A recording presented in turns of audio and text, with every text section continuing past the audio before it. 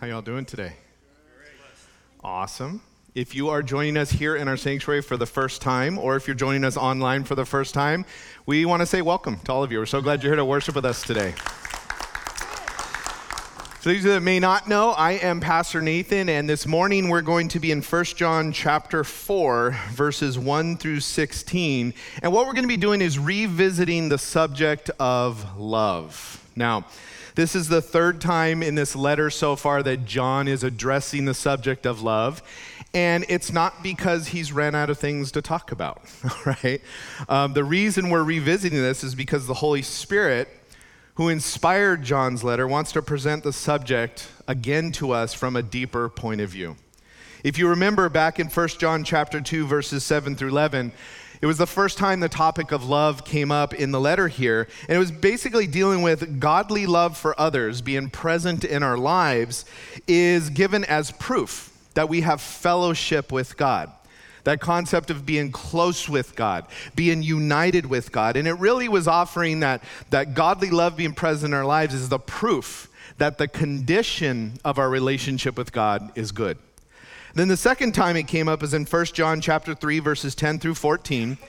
There it was the idea of godly love for others being present in our lives was given as evidence of proof, or the proof of our sonship, that we're God's children, that we've been adopted into his family, that we have been transformed and given a new nature and made a part of the family of God.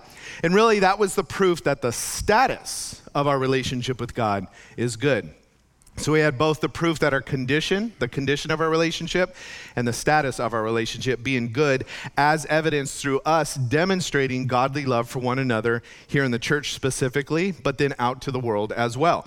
So the first time love came up in this letter, it was a matter of light or darkness, walking with God, being in fellowship with God.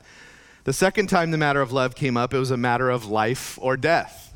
You're either God's kid or you're the devil's kid, is how John put it. So pretty straightforward.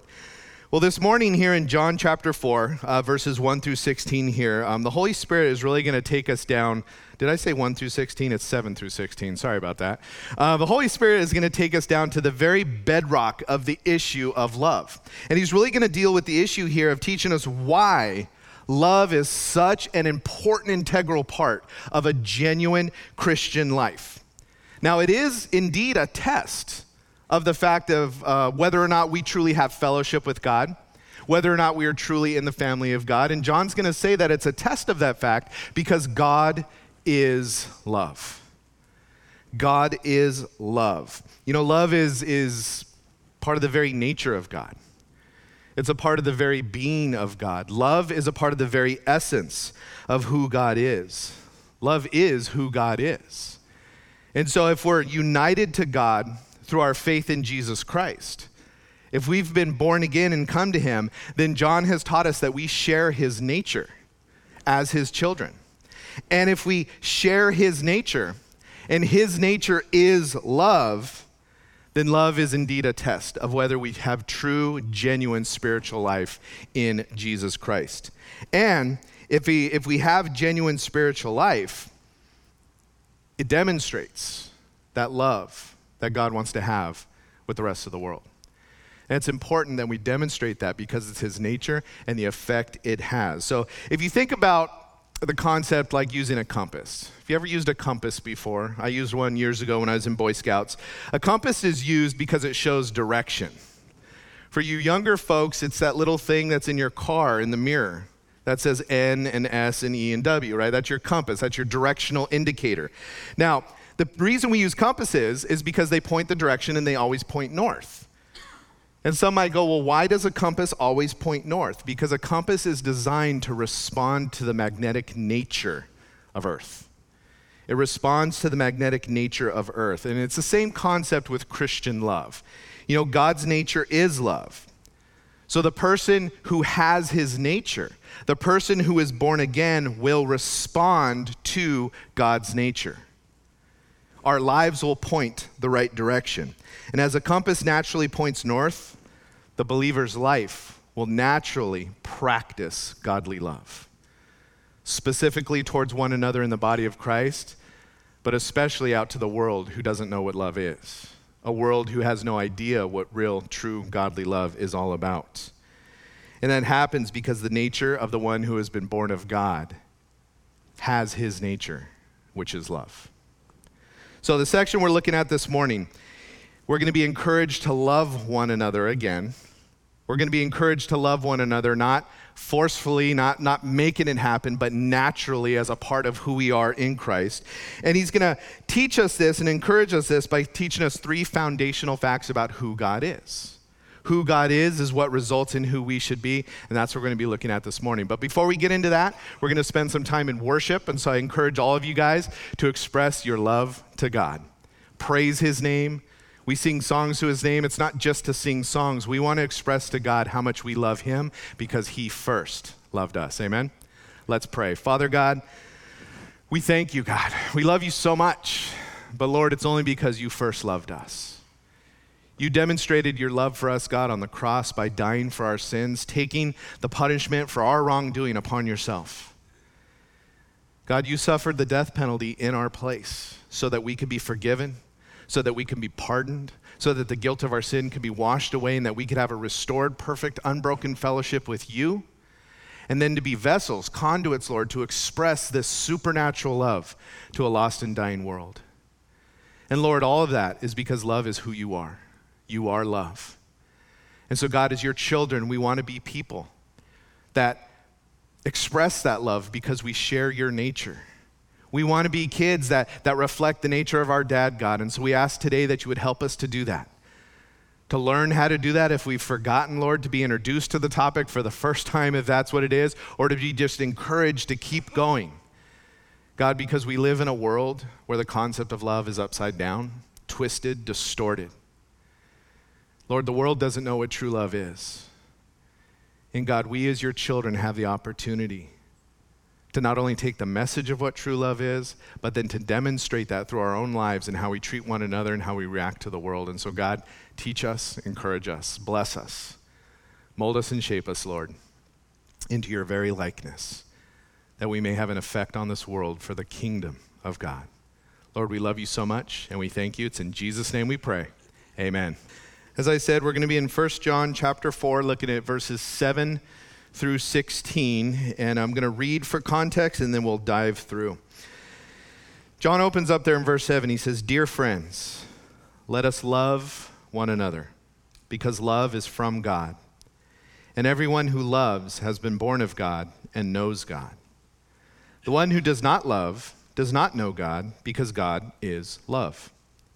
God's love was revealed among us in this way. God sent his one and only Son into the world so that we might live through him. Love consists in this, not that we loved God, but that he loved us and sent his Son to be the atoning sacrifice for our sins. Dear friends, if God loved us in this way, we also must love one another. No one has ever seen God. If we love one another, God remains in us, and his love is made complete in us. This is how we know that we remain in him and he in us. He has given us of his Spirit. And we have seen and we testify that the Father has sent his Son as the world's Savior. Whoever confesses that Jesus is the Son of God, God remains in him and he in God. And we have come to know and to believe the love that God has for us. God is love. And the one who remains in love remains in God, and God remains in him." You get it? How many times does John have to repeat it, right? You know, John opens up this section here in teaching us why love is so foundational in a genuine Christian life, why we are called and exhorted over and over and over again to live this life by introducing us to 3 foundational facts about God. And the first foundational fact about God that answers why we're to love one another is simply that truth that he is love. God is love. You know, John uses expressions like this throughout his writings to help us understand the nature of God. Back in John chapter 4, verse 24, he says God is spirit. In 1 John chapter 1, verse 4, he said God is light. And then here in 1 John 4:8, he says God is love. John likes using these types of phrases. Now, none of these phrases in and of themselves are a complete revelation of God, but they're intended to help us understand aspects about the nature of God and who he is. Back in John 4, when John said God is spirit, he was having a conversation with the woman at the well about where to worship God, right? And if you remember in that story, she's like been rejected by society and people have been treating her wrong. And so she's at this well and Jesus introduces himself to her and she's like, look, you Jews say God has to be worshiped in the temple, but we Samaritans say that he's worshiped here on this mountain. Where are we supposed to worship God? And Jesus introduces this concept that God is spirit, saying that God is not limited to time and space the way his creation is. God is not physically bound to a place and thus can be worshiped anywhere by anybody. Yes, we know that God came for a time clothed in flesh. We know him as Jesus Christ, but God in his essence is not limited by the way we are to a physical realm. Then when John introduced the concept that God is light, it was referring to God's holy nature. He's saying God is holy. God is pure, right? In the Bible, we see this concept of light, often referring to holiness and purity, and the concept of darkness referring to sin and things that are anti or against God, things that are impure. And so when he said God is light, he was telling us that no darkness can exist in God because he is light, meaning that God cannot sin because he is holy, he is pure, he is perfect. And as a result of us being born into his family, we are granted his holy nature to be like him. Right? In 1 Peter chapter 1, verse 15, it says, "But as the one who called you is holy, you also are to be holy in all of your conduct. For it is written, be holy because I am holy." Right? And we can because we've been empowered and enabled to do so by the Holy Spirit. But the phrase that John's introducing us to here in John chapter 4, 1 John chapter 4, that God is love, is another huge concept. God is love. What it's telling us is that God is the one who defines what love is. Right? Not the other way around. You can't say love is God. That's not what his concept is here. It's the very concept of love and what it is and what it looks like and how it is expressed and lived is all found in who God is. Everything God is, including every thought of his, every motivation, every purpose, every action, all of it is love. And since God is love and God is light, as John told us earlier, his love is holy. His love is pure. His love is perfect, without flaw. It is morally perfect in every possible way. His holiness is expressed in his love, and his love is seen through his holiness. It's all tied together in who he is.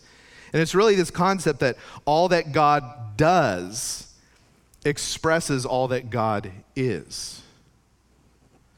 And we only know what true love is by knowing God. We only know what true love is by knowing him. I mean, if you think about it, even his judgments are given out in love and mercy. Now, what is called love in modern society, in the secular world, doesn't really have any connection, nor does it really bear any resemblance in any way, shape, or form to true, holy, spiritual love that is seen in God. You know, we'll see stuff all over the world today. You know, you'll hear the phrase, God is love, used by people to justify their incredibly ungodly behavior. You know, don't judge me, I can live however I want. They'll hold up signs and parades and stuff to say God is love. And that's a radical misunderstanding of what God is love means, who he is. You know, godly Christian love is unique, special kind of love. It's born out of the very essence, the very nature of God, and so therefore Christian love for one another and Christian love into the world is also then to be pure and spiritual and holy because it comes after the nature of our Father. This word love here, it's that word you guys have heard before, agape, right? Agape love. It's defined in different ways at different times in Bible studies. You refer to it as unconditional love, charitable love, right? This word embodies the concept of its affection, its care, its concern. It's having esteem for one another. It's to cherish one another. It's to have great loyalty to one another. And God is all of those things in his very essence and nature. It's a holy, unselfish love. It's a holy, others-focused, self-diminishing, sacrificial love. It's a love that is motivated by the best for others, even when it means the worst for you. And incidentally, it's a supernatural, not of this world love. Because being wholly others-focused is contrary to our fallen nature. It's contrary to the nature of this world. And so it's a love that comes from another source that is poured out into our lives. You know, Romans 5:5 said God's love has been poured out in our hearts through the Holy Spirit who is given to us. And so John says here in 1 John 4, verses 7 and 8, he says, everyone who loves, and this is really talking about after the example and the nature of God, everyone who loves has been born of God and knows God. The one who does not love does not know God, because God is love. So that statement right there, we see that godly Christian love is then a valid test of whether you have genuine Christian faith. It's a test of one, since God is love. If you claim to have a personal relationship with God, then you must by necessity reveal his love in how you live, because that's your nature now if you're truly a child of God. You guys see the connection? Cause and effect. But then John says something very serious. If you don't know him. If you don't express this godly love in your life, if this doesn't flow through you naturally because your nature is now that of the Father, he's saying if that doesn't happen in your life, then it doesn't matter if you claim to know God. It doesn't matter if you claim the title of Christian. It doesn't matter if you carry a Bible. It doesn't matter if you go to church. It doesn't matter. If this nature of God isn't a part of your nature now, he's saying you don't know him. It's a very serious accusation, but it's one we should all take to heart and reflect on, especially in times where we might find ourselves in a critical spirit or a bitter spirit or a hateful spirit, behaving in these really ungodly ways. We're going to say, wait a second, do I know God? Because if I did, his nature would flow through me. And as I've said about these verses, a lot of what John's writing here, this isn't for us to be able to evaluate other people. These verses aren't something to say, hey, I know someone who doesn't act very loving. You must not be saved. It's not about that. This is about self-reflection. This is about looking within yourself and going, do I truly know God? Is God's nature flowing through my life? If you don't have this love in your life, John says, you don't know him. That word know there, that's that gnosko in the Greek, right? That's that word referring to experiential love, not just head knowledge, not just intellectual knowledge, but I know him. I've experienced him. He's made an effect in my life, and he's going, if you've experienced God, if God has come into your life and you've come into that personal saving relationship with him, your nature will be different. You will act different. Specifically, you will love different. You will love in a godly way. And it's pretty straightforward. Pretty straightforward, non-negotiable logic here, but the person who does not express this divine kind of love, John is saying, is never entered into a personal experiential relationship with God. And therefore, they don't possess the nature that can express this supernatural kind of love. You might have head knowledge, but it hasn't penetrated your heart yet, is kind of the idea that John's getting at here. And this all comes down to this idea, and you see this throughout the New Testament, you see this throughout Scripture, that what God is determines what we should be. Or who God is determines who we should be. It's a theme that we see throughout Scripture all the time. As a matter of fact, in just a few verses after what we're looking at today, in 1 John 4:17, John says, because as he is, so also are we in this world. Salt it's called in one place. Light, it's called in one place, right? All these metaphors for us as we're regenerated and saved, God leaves us in this world. And I say that in the sense of when I was younger in my faith, I used to wonder, God, this place kind of is not great, right? I know because I was a part of it for a long time. But then you saved me, God. You died on the cross. I put my faith in that. God, you regenerated, you saved me, and you leave me here? What's up with that, dude? It's because he wants us to then have an effect on those who don't know him yet. We are left here as a preservative. We are left here to be a vessel for God to work through, and we're going to get to that later in this study. But this first concept here is why we're to love one another. It's because it's after the nature of the one who we are begotten of. You can't help but to love in this supernatural godly love if you have the nature of God within you. If you have been saved, you have been born again, you have been regenerated. A person who is in union with God, union with their Creator, will be personally affected, will be personally changed by that relationship because he is love. So verse 9, John goes on to write, God's love was revealed among us in this way. God sent his one and only Son into the world so that we might live through him. Love consists in this, not that we loved God, but that he loved us and sent his Son to be the atoning sacrifice for our sins. This is the second foundational fact about who God is that answers why we're to love one another. We're to love one another because God is love, and we're also to love one another because of what God did. Because God's very essence, his very nature is love, he communicates that not just in words, but he communicates it in action, in demonstration. And that's really a picture of what real true love is. It's a love that isn't just spoken. It's not inactive, but it has action behind it. It's demonstrated through action. Now, God demonstrated his love to us, his love to mankind, through a number of different ways throughout Scripture. One of them was just in creation itself. In creation itself, that he made and created man and said, hey, this is for you, here's paradise, right? When you go back and you look at creation, all of creation was designed and geared to meet man's needs. Right? You go back to the garden, food was just there. Animals were just there.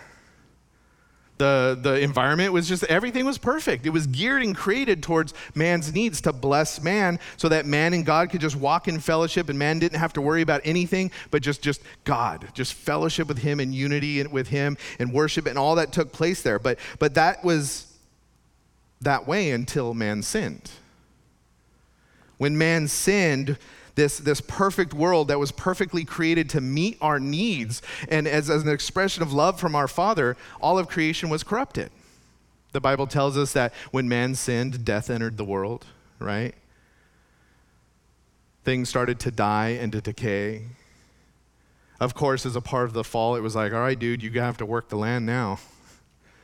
You're going to have to earn a living. You're going to have to sweat of your brow. It's no longer just going to be like, hey, just enjoy, just partake of what I've given you. You're going to have to work the land to eat and to survive. To the woman, he's like, childbirth, it's going to be painful. And all of this entered in because man sinned. Now, we do know in the story of Genesis there, as man went and hid from God, God said, where are you? Man said, she did it. She was like, serpent lied to me, I was deceived. It tells us that God then slaughtered an animal, blood was shed. And he used the skins of the animal to clothe their nakedness, to cover their sin. In an attempt to allow fellowship to be restored in a way, but it was an imperfect restoration of that fellowship all the way up until the time when Jesus came. And then the perfect sacrifice was given once for all. But initially, we see that God expresses love to mankind, and here's his perfect creation I made for you. We see how God revealed his love in the way he dealt with the nation of Israel. In Deuteronomy chapter 7, verses 7 and 8, it says, the Lord had his heart set on you and chose you, not because you were more numerous than all the peoples, for you were the fewest of all the peoples. But because the Lord loved you and kept the oath he swore to your ancestors, he brought you out with a strong hand and redeemed you from the place of slavery, from the power of Pharaoh, king of Egypt. And you go through the whole Old Testament, and you see God just expressing his love over and over to his people Israel. But I think the greatest expression of God's love was the death of his son. The death of his son, right? In Romans 5:8 it says, but God proves his own love for us in that while we were still sinners, Christ died for us. That's one of my favorite verses.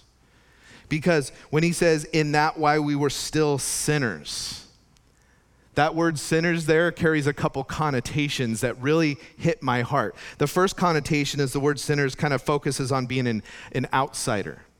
The idea of being outside the family, right?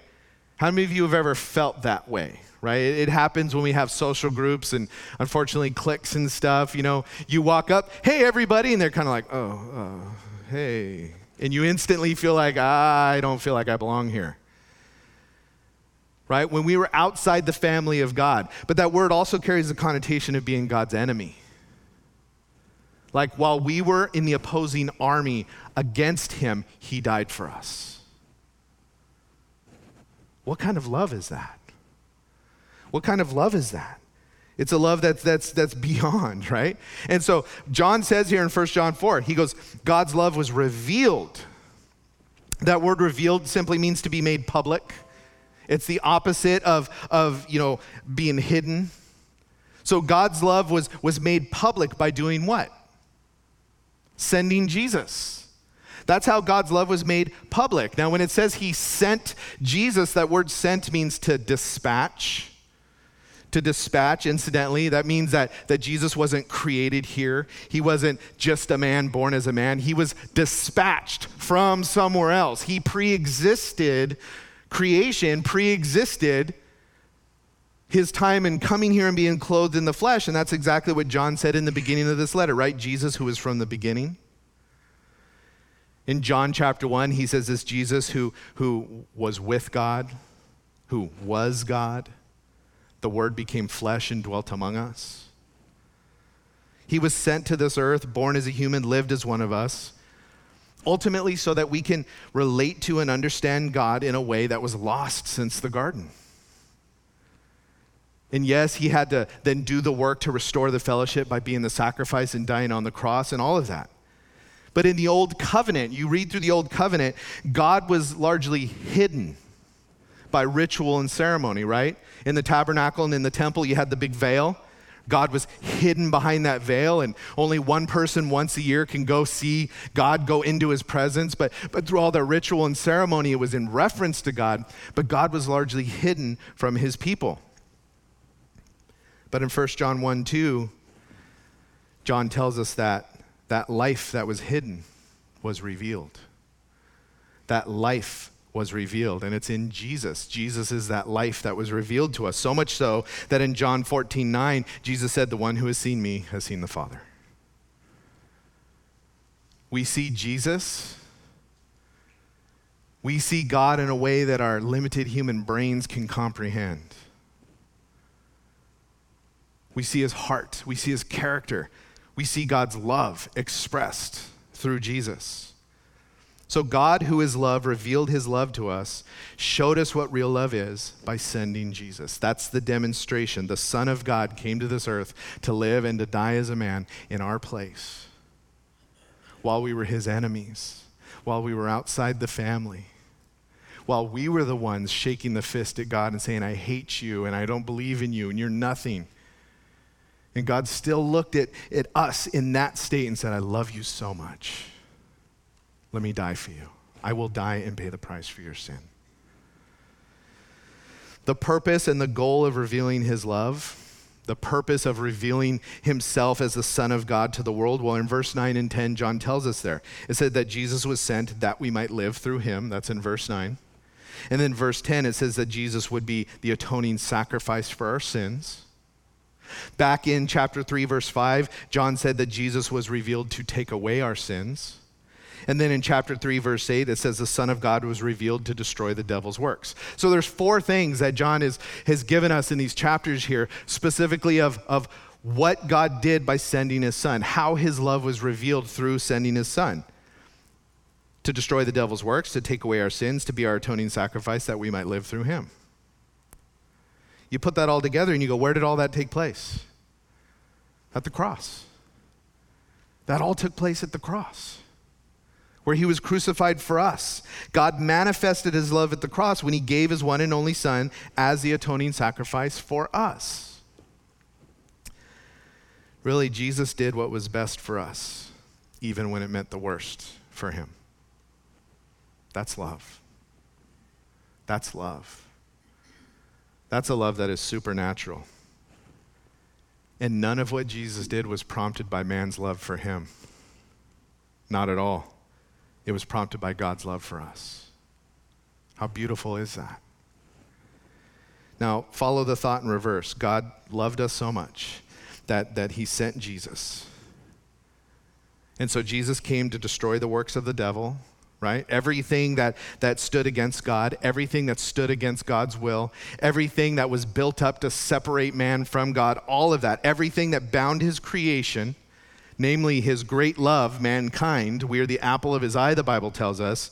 That everything that bound us in the bondage of sin, everything that got us wrapped up into the place where we simply had a dead spirit, unable to even obey God, unable to even do his will, Jesus came to destroy those works. But he didn't just come to destroy the works of the devil, he also came, it says, to take away our sin, right? Hey, Nathan, this isn't yours anymore. I'm going to take this away. What do? But God, I like doing that. And take it away. This isn't who you are anymore. You're my child now. I've given you a new nature. Look, your old nature still wants that, but I'm going to take this away. I'm going to take this sin away from you. It doesn't belong to you anymore. But we had still done the sin. And because God is just, God is justice, right? Justice had to have been served, so he died our death penalty for breaking his law. He became our atoning sacrifice, the word says there. Other translations, if you have like a New King James, it says propitiation. I personally like the way the CSB renders it because most people, hey, what's propitiation mean? Nobody knows. That's a word that's not a common use in our language anymore, but what it means is atoning sacrifice. It means a sacrifice made to appease the wrath or to appease the judgment due for wrongdoing. We didn't do it, nor could we do anything to appease God's wrath for our sin. There was nothing we could do to placate God's anger against sin. But he could, and he did. And he made it possible for us to be forgiven. He made it possible for us to be declared not guilty. So, he destroys the works of the devil, the things that are building separation between us and God. Then he comes to us and he takes away our sin. And then he dies on the cross, pays the price, appeases the wrath of God against sin on our behalf. And then what? We are then able to live through him. You see, God didn't just come to us and go, wow, you're messed up. Let me take away your sin. Well, I'm just going to do more sin. Right? That's kind of what we see through the Old Testament, right? That's why there was a yearly sacrifice. All right, God, I messed up. Kill the bull, sprinkle the blood. Woohoo! All right, I'll see you next year. Why? Because the nature wasn't changed. The heart wasn't changed. But because of Jesus, our nature is different. Our heart is different. And we're able to live through him. So he didn't just take away the sin, but then he gave us a new nature. He didn't just take away the sin and pay the price for us. He gave us the ability to say, God, I'm going to obey you. Through the power of the Holy Spirit, I can obey you, Lord. When he says we might live there, that word live incidentally means to become alive in a transcendent manner, beyond physical human experience. Made alive, born again, eternally alive. It's this idea that our dead spirit was made alive by the power of God, and then we're going to be able to live with him forever. Beautiful. Beautiful. And then being born again simply means this, according to Ephesians 1:13. It says, in him you were also sealed with the promised Holy Spirit when you heard the word of the truth, the gospel of your salvation, and when you believed. You were sealed with the Holy Spirit when you believed. Great. And then back to Romans 5:5. So then God's love is then poured out in our hearts through the Holy Spirit who is given to us, right? You see the connection here? God does a work. We, through faith, receive that work, what Jesus did for us. Then God seals with us the Holy Spirit. Through the Holy Spirit, he pours out his love into us. It's a supernatural love. And then that love then flows out through us to one another and to the world. We don't know love or define love by our love for him, because our love is simply imperfect. Human love is typically motivated by what I get out of it, how you make me feel, right? I love you. Get in a fight. I don't love you anymore. Well, what? That's not love. That's something else. That's I like you a lot. No, I don't like you anymore. But love is unconditional. Love is without condition. I love you, and it doesn't matter what you do. Not only that, I'm going to love you no matter what you do, even when it hurts me and it makes things worse for me or harder for me or bad for me. And we really can only do that through the Spirit of God in our lives. We know love. Love is defined by his love for us. Ours is simply a response to that. So in verse 11, he says, dear friends, if God loved us this way, guess what? We must also love one another. Here we are again for the second time in these verses being exhorted to love one another. But I want everybody to note something, okay? Dear friends, if God loved us in this way, we also must love one another. It's a command. It's an emphatic command. It's not optional. It's non-negotiable, right? It's not a suggestion. It's not like, well, when they're making you feel good, yeah, love them. When they've hurt you or offended you or done something that made you mad, hate them all you want. That's not the idea here. It's a command. We also must love one another. And it's a command because it comes out of the very nature of God. It's born out of the very nature of who he is. God is love. We know God, therefore we should love one another. And this really gets to the third foundational fact about God that answers why. Why this big call? Why this command to love one another? Because he is love. Because of what he did, his ultimate demonstration for us proved what love looks like, and we've received that, and through receiving that, we've received his nature. The third fact is that he's doing something in and through us. This is why we're called to love one another. You see, God, I don't think is satisfied with simply telling us that he loves us. I don't think God is simply satisfied in even just showing us that he loves us. Those two things are great, but his desire is to live in us. His desire is to be living life with us every single moment of every single day. His desire is to help us love as he loves. So he tells us he loves us. He shows us he loves us. And then he goes, and I know you can't do it, so I'm going to come dwell within you to help you do it, to help you love the way I love. Why? I think ultimately it's so that the world may see him and come to know him. Look at verse 12. He says, no one has ever seen God. If we love one another, God remains in us, and his love is made complete in us. This is how we know that we remain in him and he in us. He has given us of his Spirit. So it starts there, verse 12, with a phrase that a lot of people struggle with. No one has ever seen God. Right? What does that mean? Well, if you go back through the Bible and you look at God's dwelling places, right? It's kind of an interesting study, interesting thing to look at. You go all the way back to the beginning. In the beginning, man had unbroken fellowship with God. Unbroken fellowship. Man dwelt with God in a very personal and very direct way in the garden, right? You go back to Genesis 3, you could read all about that. But then sin broke that fellowship, as we talked about. God had to shed the blood of animals to cover those sins so that this imperfect fellowship can be restored. And so there was an imperfect fellowship that was then restored, but then there was still this process of, but your nature is not different. So you still have to come back and do the sacrifices every year. So then you go through Genesis, however, and then you get to Exodus, and you see that God didn't, after the garden, we see that God walked with men. That was his kind of dwelling place. Throughout Genesis, we see people like Enoch and Noah and Abraham. It says they walked with God, right? And you're like, oh, that harkens back to the garden.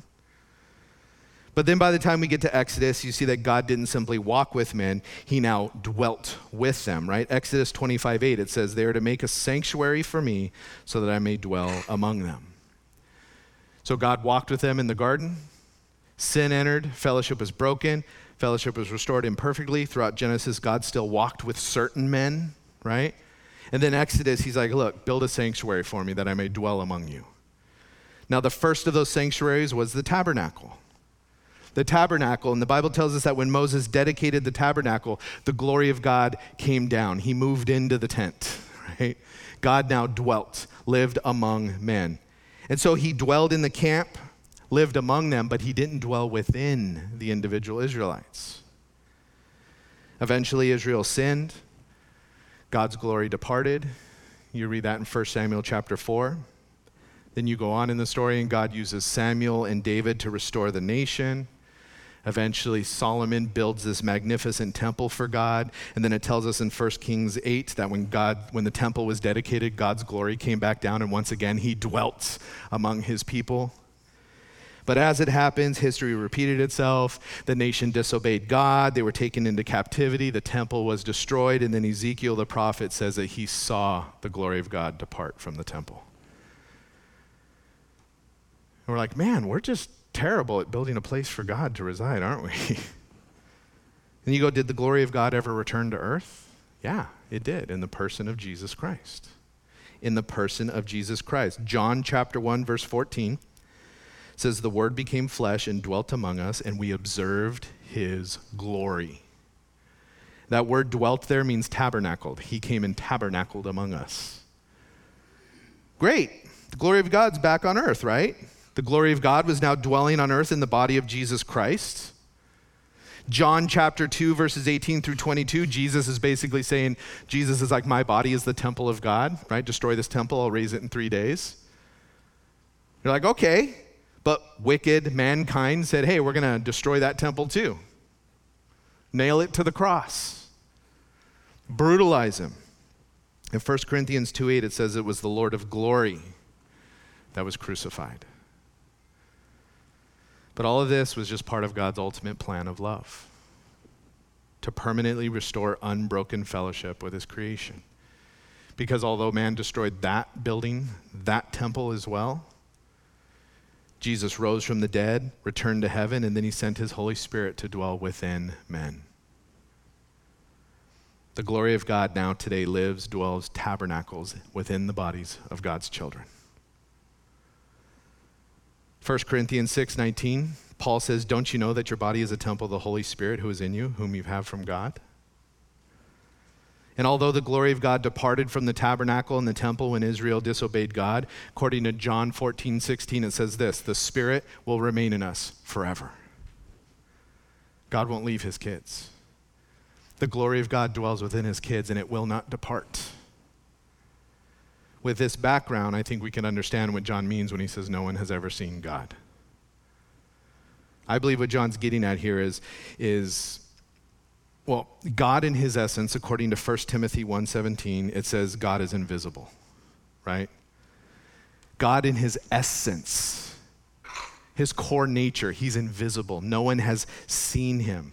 But according to Colossians 1:15, it says Jesus is the image of the invisible God. And so we're able to see God in that sense, relate to him in a way differently than him being this invisible spirit is Jesus came.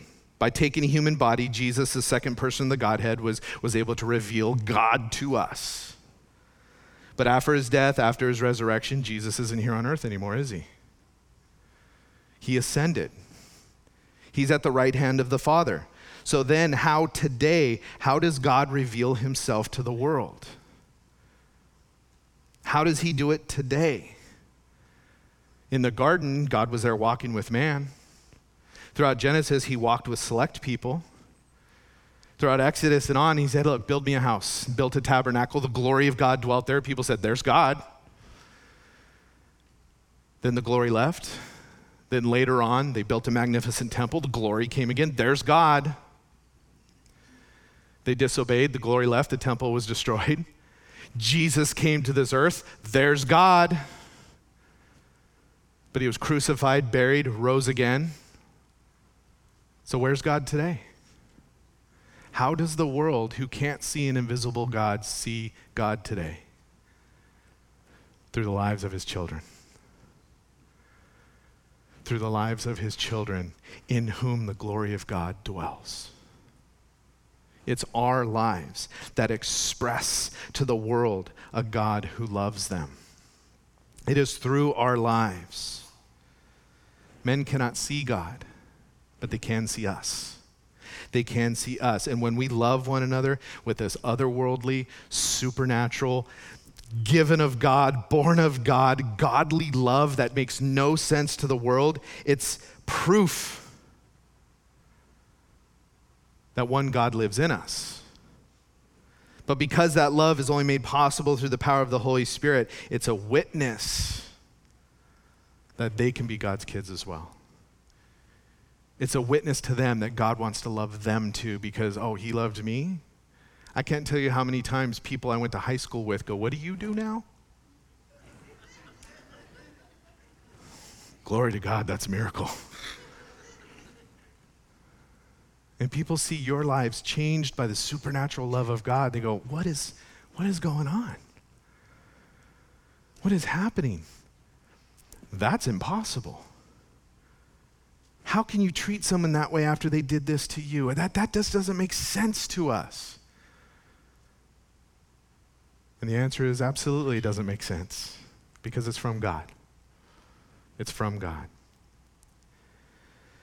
The life of a believer who remains in God's love is a powerful witness for God in the world. Men may not be able to see God, but they can see his love moving us to deeds of unselfish, sacrificial, charitable, loyal, kind love. The kind of love that God has for us. And I believe that the world will continue to struggle to believe that God loves sinners. They will continue to struggle with that message until they see his love at work in and through sinners whom he has saved. And that's our call. Why are we called to love one another? Because God is love. Because we've been given his nature through the death of his son on the cross and our faith in that. And we're called to love one another because God is doing a work through that love, revealing himself to a lost and dying world. Jesus didn't simply preach the love of God, he proved it by giving his life on the cross. We, his followers, were to follow his example. And John says, if we remain in him, if we abide in him, if we stay in that close fellowship, if we stop hiding in the bushes like Adam and Eve did, but instead we say, God, here I am, and I want to be close to you, and I want to stay close to you, and I just want to live in your love. He says that we will remain, as we remain in him, we will remain in his love. And this leads us to loving God more and more. Incidentally, also leads to us loving one another more and more. And leads to us loving the lost world, loving our enemies more and more. And so if we remain in his love, we will share that love with others, as he said earlier, in action and in truth. We will demonstrate that love for others through sacrificial service, through charitable service, through kindness, through affection and care and concern for the lost and the hurting. And when we do that, we experience more of the Father's love in our own lives ourselves, and we come to understand his love more and more. So God is love. Then it's not just some deep biblical statement.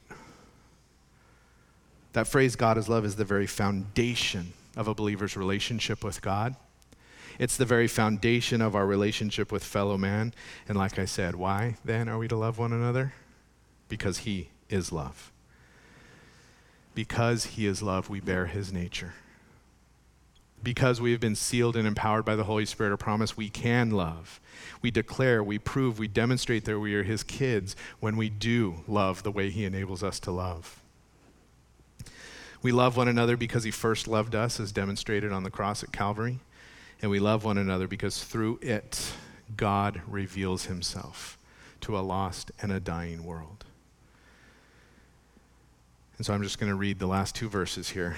And we have seen and we testify that the Father has sent his Son as the world's Savior. Whoever confesses that Jesus is the Son of God, God remains in him and he in God. And we have come to know and to believe the love that God has for us. God is love. And the one who remains in love remains in God, and God remains in him. Amen? Let's pray. Father, we thank you so much for who you are. You are love. God, I think it would take infinite lifetimes to fully understand the depths of what that means. But Lord, you knew and you know what we need. And so you gave us the greatest demonstration of your love on the cross, where you came to those who were still your enemies, those still blaspheming your name, those still denying your existence, hating you and the concept of you, those who are outside of your family, estranged from you with broken fellowship as your creation. And you looked upon that, you looked upon us with a love that we can't even fully understand. And you came to destroy the works of the devil. You came to take away our sin. You died to pay the penalty for our sin that we may have life. And so, God, we want to live that life to your glory. We don't want to live that life to the fullest.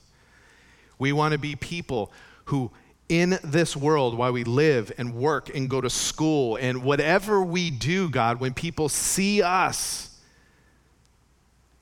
they would see the glory of God.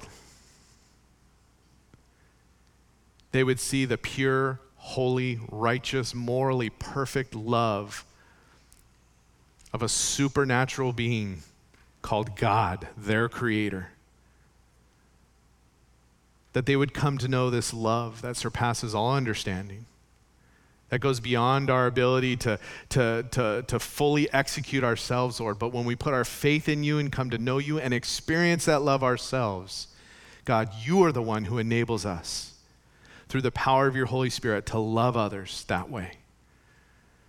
And so, God, if we've been dropping the ball on that, Lord, we repent. If we've been infighting and backbiting and gossiping and slandering, specifically within the family of God to our own brothers and sisters, Lord, we repent. Forgive us of these things, Lord. We don't want the world to look at the church and see the world. We want them to look at the church and see you. And help us, God. Help us, because we need it.